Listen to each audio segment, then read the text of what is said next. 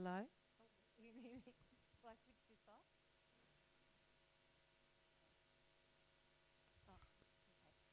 Okay, so back to my story.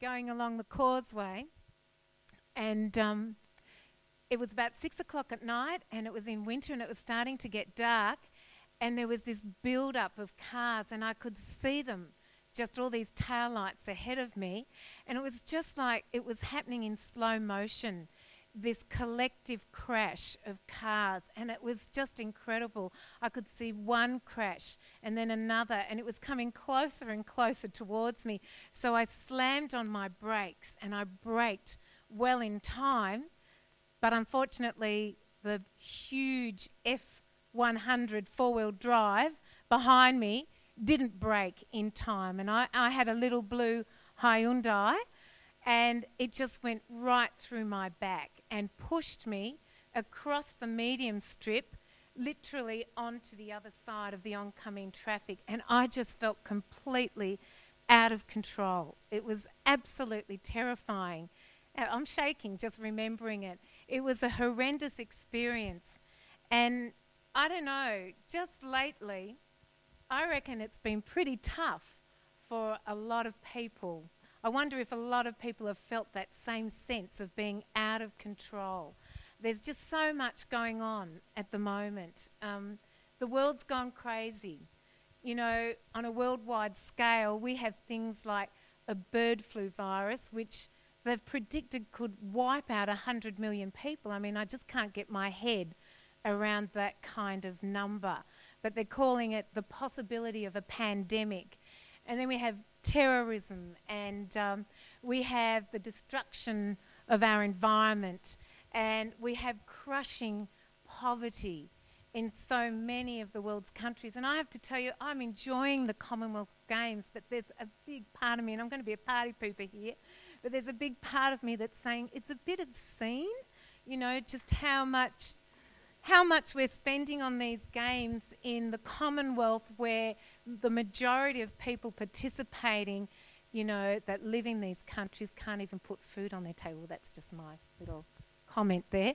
But, you know, I just think there's crushing poverty, and yet there's obscene wealth elsewhere. So the world's gone crazy. And then, you know, on a more local level, there's, you know, all the things that we experience in our daily lives. And just, you know, I was talking to someone the other day, and sometimes when we are faced with a really acute health scare, it can be absolutely traumatic. But then some people are faced with chronic ill health every day, and that can be grinding and wearing away. And sometimes we can just feel like, Lord, the world's gone crazy. I feel out of control. And where are you? And tonight when we look at John 18, verse 1 to 14, it can almost feel like this scenario that Gemma read was just like, Lord, where are you? Here's the Messiah, the one that was promised to come and save Israel, and he is a refugee in an olive grove, and he's been pursued by an army of men to be arrested. Where's God? Are you out of control, God? Has your plan gone wrong? Well, I want to tell you that by the end of tonight, I really hope that if you go away with nothing else, go away with the absolute, immovable truth that no matter what your circumstances, God is always in control. Let's pray. Heavenly Father, we just want to give you praise and glory tonight for your word. And we just want to say, Jesus, that we love you and that we need to keep coming back to you and reaffirming and reasserting the fact that you are sovereign. You are all-powerful, Lord, and that you have the very, very best for us, no matter how things might seem and appear at times. That you are always in control, Jesus, of our lives. Lord, help us daily to remember to surrender our lives afresh to you, to say, Jesus, be Lord of my life today. Be sovereign, be in control, yet not my will, but yours. In Jesus' precious name, amen.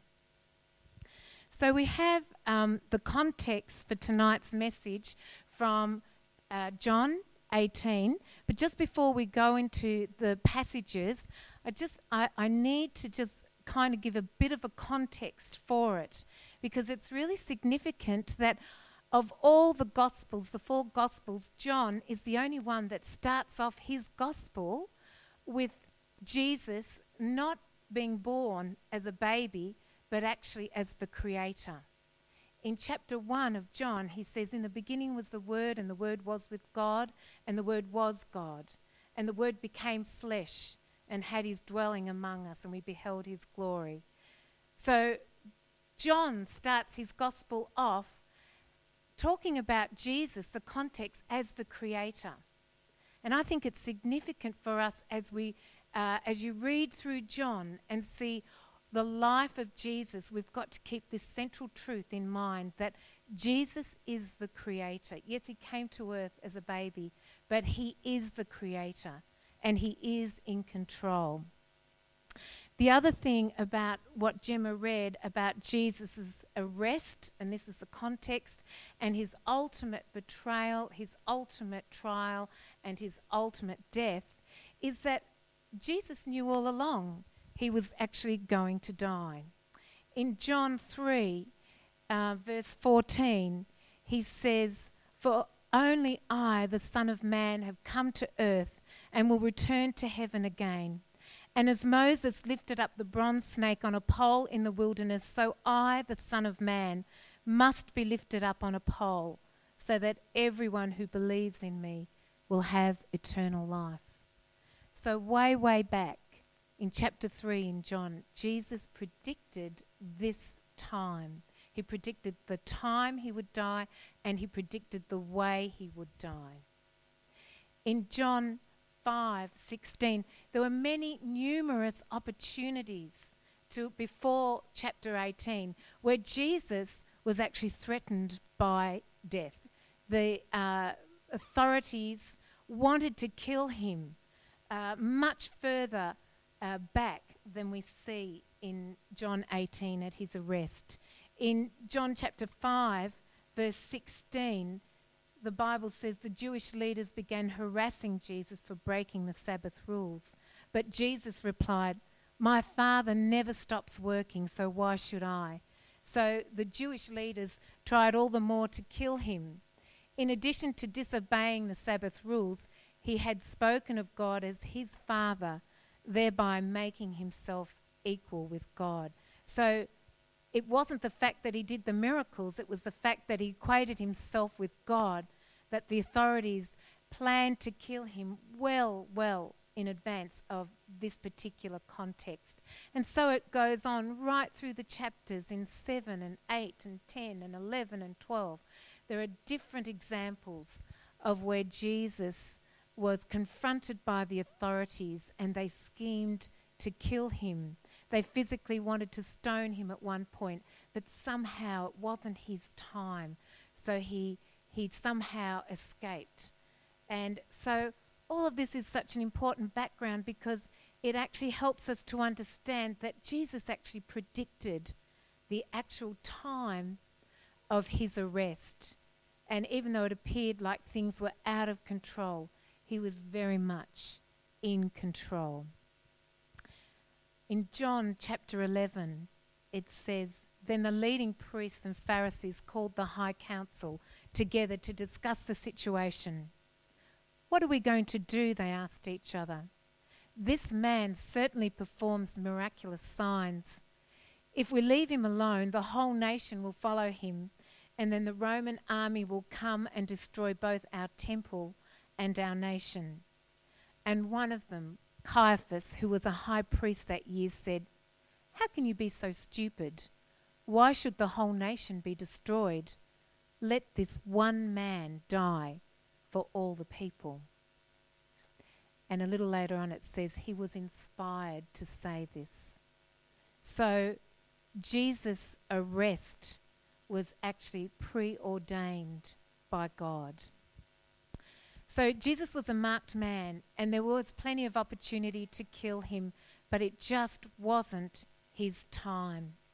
In Matthew 26, verse 3 to 5, it says why the high priest didn't want it to be at this time. See, you've got to imagine the context. It was actually at the Passover, and the Passover was a bit like our public holiday, our Easter, where crowds would flood into Jerusalem to celebrate in remembrance of the Passover. And so the chief priests didn't want Jesus to be arrested, particularly at this time, because just a few days earlier, he'd been hailed as King of Israel. And the people had lined the streets with palms and had waved palms as he rode through on a donkey. And so Jesus at this point was a very popular figure to the crowds in Jerusalem. So there was people streaming in. We've got to imagine this. And the last thing the Jewish priests wanted was to arrest Jesus at this particular point. Matthew 26 says, "Then the chief priests and the elders of the people met together in the palace of the high priest, who was named Caiaphas. They planned to arrest Jesus by treachery and kill him. But they said, 'Not during the feast, so that there will not be a riot among the people.'" To arrest Jesus during the holiday season would be foolish. The people had received him as King of Israel, and it would have been such an unpopular move. But Jesus was in control, even of his arrest. In John 13, it says, "Now Jesus was in great anguish of spirit, and he exclaimed, 'The truth is that one of you will betray me.'" And verse 26 says, "It is the one to whom I give the bread dipped in sauce." Already in that upper room, when the Last Supper was being held, Judas, who had his plan worked out that he would secretly go and talk to the authorities to plan to arrest Jesus, he was found out. Jesus, in front of his disciples, dipped the bread in and handed it to Judas. So even though Judas' plan was to do this in secret, his plan was foiled. So there was this tiny window of opportunity to arrest Jesus, unfortunately now during the Passover, which was not what he or the high priest wanted. And as Judas was hurrying away to do his dirty deeds, we see our Lord leaving that upper room and going with his disciples to a predetermined place, which was the garden, the olive grove, or the Garden of Gethsemane. So we have John 18, and verse 1 says, "After saying these things, Jesus crossed the Kidron Valley with his disciples." Now the things that Jesus was saying was actually what Mason told us about last week. John 17, Jesus' high priestly prayer for his followers. And he'd just finished saying this to his disciples after he'd broken bread with them. And then they left and crossed the Kidron Valley, walked out of Jerusalem, crossed the Kidron Valley with his disciples, and went to a grove of olive trees. And I guess after a while, when you've been reading the Bible, you start to ask yourself some questions. Lord, why did John mention Kidron Valley? Why didn't he just say Jesus left with his disciples and went to the Garden of Gethsemane? Well, the Kidron Valley was actually just outside of Jerusalem, and in the valley was a drain. And the drain ran directly from the temple altar down into the ravine, into the Kidron Valley, and it drained away the blood of sacrifices. And at that time of the year, particularly at Passover, can you imagine more than 200,000 lambs were slain? So when Jesus and his band crossed the Kidron, it was red with the blood of sacrifice. It was so symbolic. His disciples would not have known what was to come, but Jesus knew. He knew he was going to be arrested. He knew that he was going to be tried. He was going to be tortured, mocked, and then crucified. But he, symbolically, was going to be the last lamb. And he now sits in Revelation 5 on the throne in heaven as the sacrificial lamb. He is the ultimate sacrifice. So it was so symbolic that Jesus crossed that valley once and for all. No more need for further sacrifices, because our Lord was the ultimate sacrifice. And then he goes into the garden with his 11 disciples. And a fellow called Bob Deffinbow, who's a theologian, just kind of gives us a bit of a symbolism about the fact that it was a garden. This was where Christ chose to be arrested. And he says, the first Adam began life in a garden. Christ, the second Adam, came at the end of his life to a garden. In the Garden of Eden, Adam sinned. In Gethsemane, the Saviour overcame sin. In the Garden of Eden, Adam fell. In Gethsemane, Jesus conquered. In the Garden of Eden, Adam hid himself. In Gethsemane, our Lord boldly presented himself. And in the Garden of Eden, the sword was drawn. Remember, the cherubim guarded the garden after Adam and Eve had to flee. In Gethsemane, we heard tonight from Gemma, the sword was sheathed. Put that sword away, Peter. So the garden was significant. Jesus was in control. Judas the betrayer knew this place because Jesus had gone there many times with his disciples, we're told in verse 2. But John doesn't tell us. In between verses 1 and 2 is a huge gap, which is expounded in the other three Gospels. And this is Christ's passion, where Christ went to the garden and went alone to pray and said to his disciples, stay watch out for me.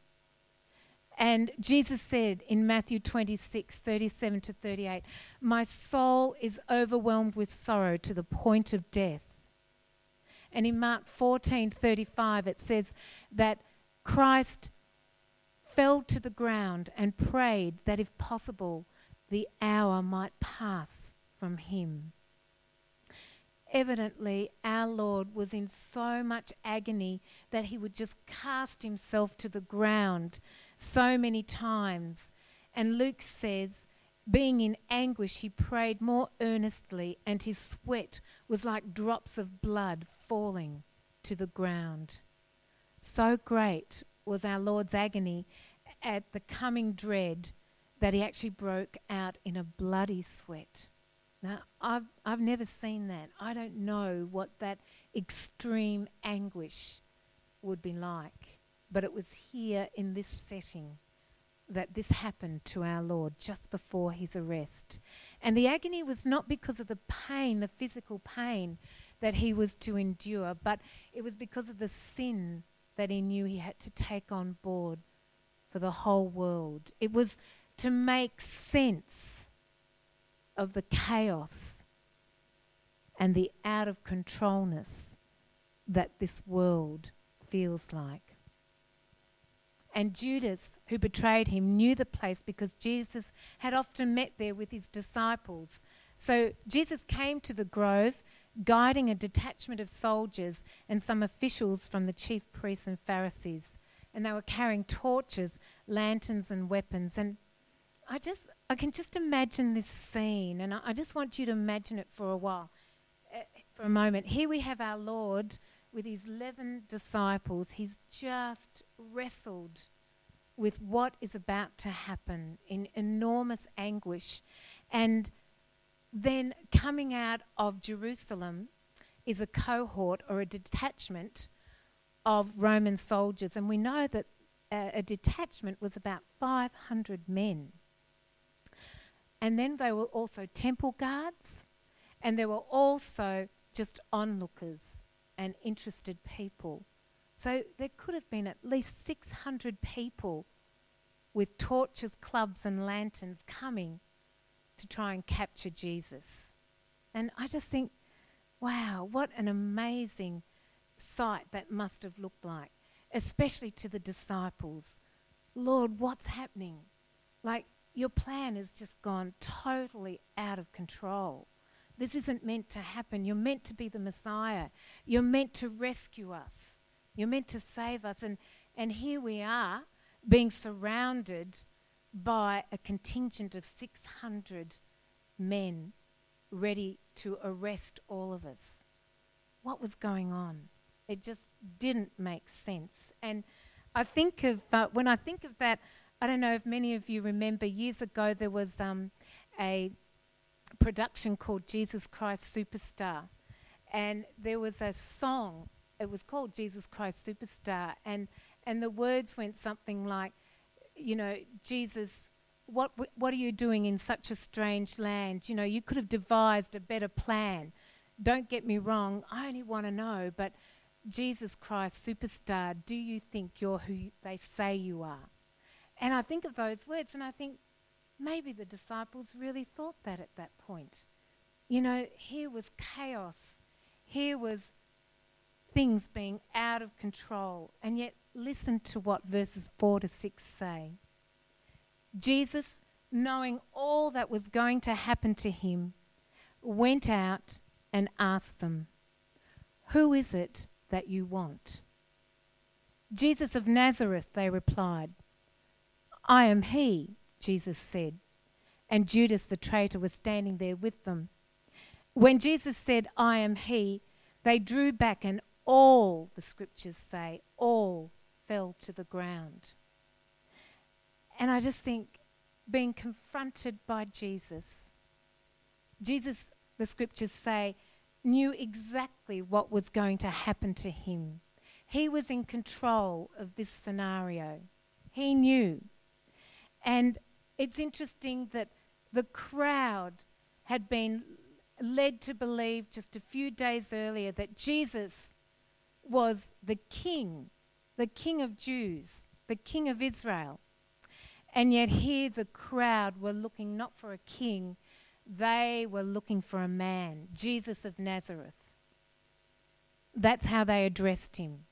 He was a man. They wanted him to be a man. They wanted to put to death this person that had been such a thorn in their flesh, that had created such fervour amongst the crowds. So Jesus of Nazareth, they addressed him as a man. And Jesus said, "I am he." And some theologians have said this is related very directly back to God's statement to Moses in Exodus 3:14, where when Moses addresses God, he says, "I am. I am." It's a very similar statement. I am he. And what happened? They just all fell backwards, all 600 of them. And you know, when we're confronted with the living God, there's no other response but to just fall to our knees in wonder and in awe. To just fall backwards and say, "Lord, you're just amazing. Lord, you are incredible. Lord, you are all sovereign. You are in control."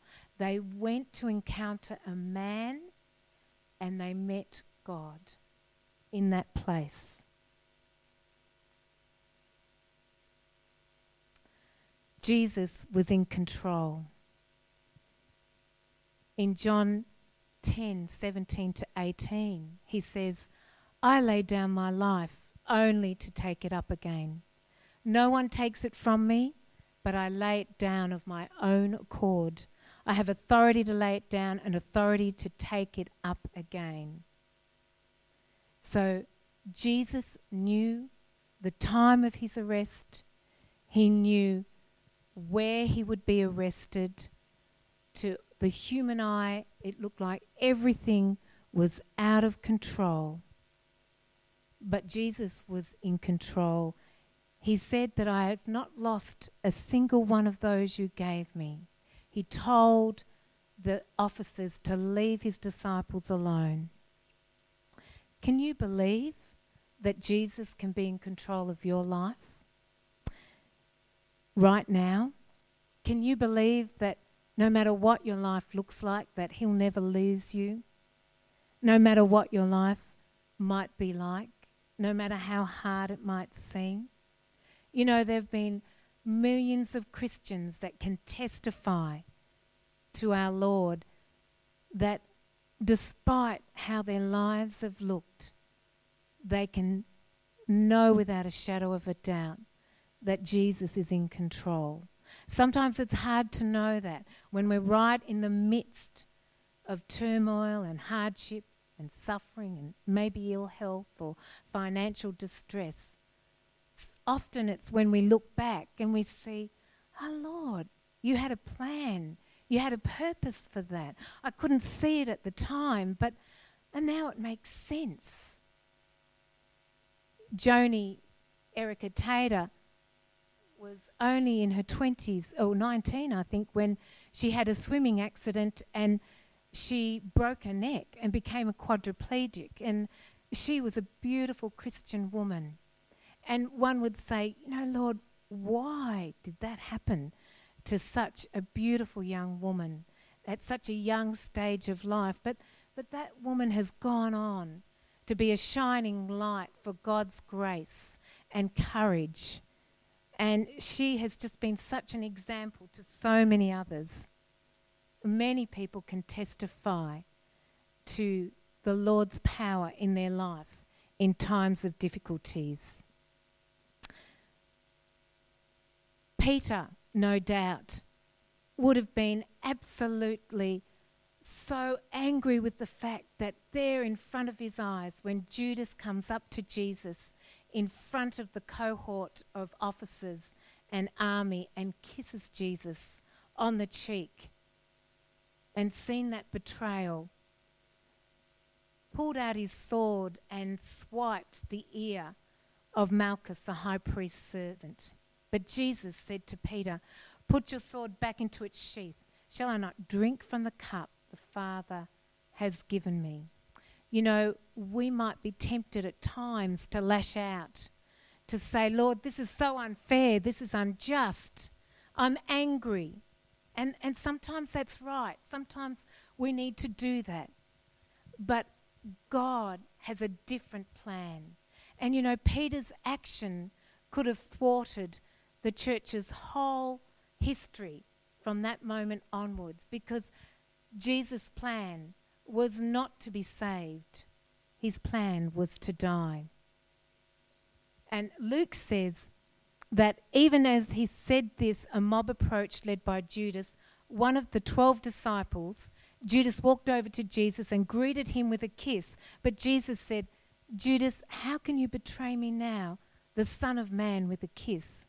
When the other disciples saw what was about to happen, they exclaimed, "Lord, should we fight?" We brought the swords, and one of them slashed at the high priest's servant and cut off his right ear, which was Peter. But Jesus said, "Don't resist anymore." And he touched the place where the man's ear had been and healed him. Don't resist anymore. They're prophetic words. I just wonder if there's anyone here tonight that has been resisting the Lord's call on your life. The Lord says, don't resist anymore. Time is running out. Take a stand for Jesus tonight. For those of us that know and love the Lord, sometimes we resist what Jesus is doing in our lives. And here we're told, don't resist anymore. Surrender. your lives afresh to Jesus. Some of you tonight may need to do that, to recommit, resurrender your life to our Lord. And I marvel at the fact that here Jesus was about to be arrested, and he knew what was coming, and yet he still took time to heal a man's ear. Not only is our Lord powerful and gracious, but he is merciful, even in his final moments. Jesus is in control.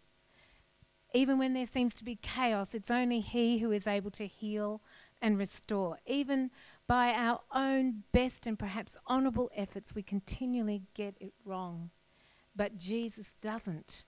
Not even confronted with the greatest challenge and anguish in his life, he's still in control. He's still able to restore when nothing and no one else can. You know, Caiaphas thought, in winding up, that he had worked everything out perfectly. He was going to have this man arrested in a mock trial and killed, and that would be the end. And his words in verse 14 are very prophetic. When Jesus says, "Shall I not drink of this cup?" he goes on to say, the soldiers and their commanding officer and the temple guards arrested Jesus, tied him up. First they took him to Annas, the father-in-law of Caiaphas, the high priest that year. And Caiaphas was the one who had told the other Jewish leaders, better that one should die for all. One did die for all, but not the way Caiaphas had imagined. Caiaphas had imagined this man would die a physical death, and that would be the end. Well, we have the victory, because that's not the end of the story, as we all know. Yes, one man did die for all. He died for all our sins, so we could have life, and we could have freedom, and we could have life eternally with our Lord Jesus Christ in heaven. Yes, our Lord went through his Gethsemane. He went through suffering. There's a beautiful poem by C. McCartney that says, well, it's called Gethsemane, and it says, down shadowy lanes, across strange streams, bridged over by our broken dreams, behind the misty caps of years, beyond the great salt font of tears, the garden lies. Strive as you may, you cannot miss it on your way. All paths that have been or shall be pass somewhere through Gethsemane. All those who journey soon or late must pass within the garden's gate, must kneel alone in darkness there and battle with some fierce despair. God pity those who cannot say, not mine, but thine, who only pray, let this cup pass, and cannot see the purpose in Gethsemane. All of us have had our own Gethsemanes, but we have a God that knows exactly what that's like, and he knows exactly what your Gethsemanes are like. And we also have a God that is in control, because it's not the end of the story. I remember a few years ago, there was a shocking thing that happened in Pakistan, where a Christian missionary family called the Staines were ministering to the local people, and the husband and the sons were trapped in a car, and the car was set on fire and they were burned. It was shocking.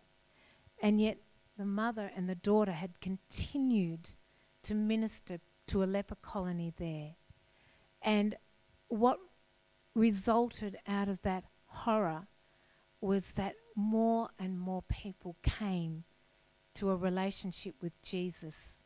And it actually happened that there was a breakthrough in that community when nothing else would have caused that breakthrough. Now, I'm not saying God did that, but he used that situation for his greater glory.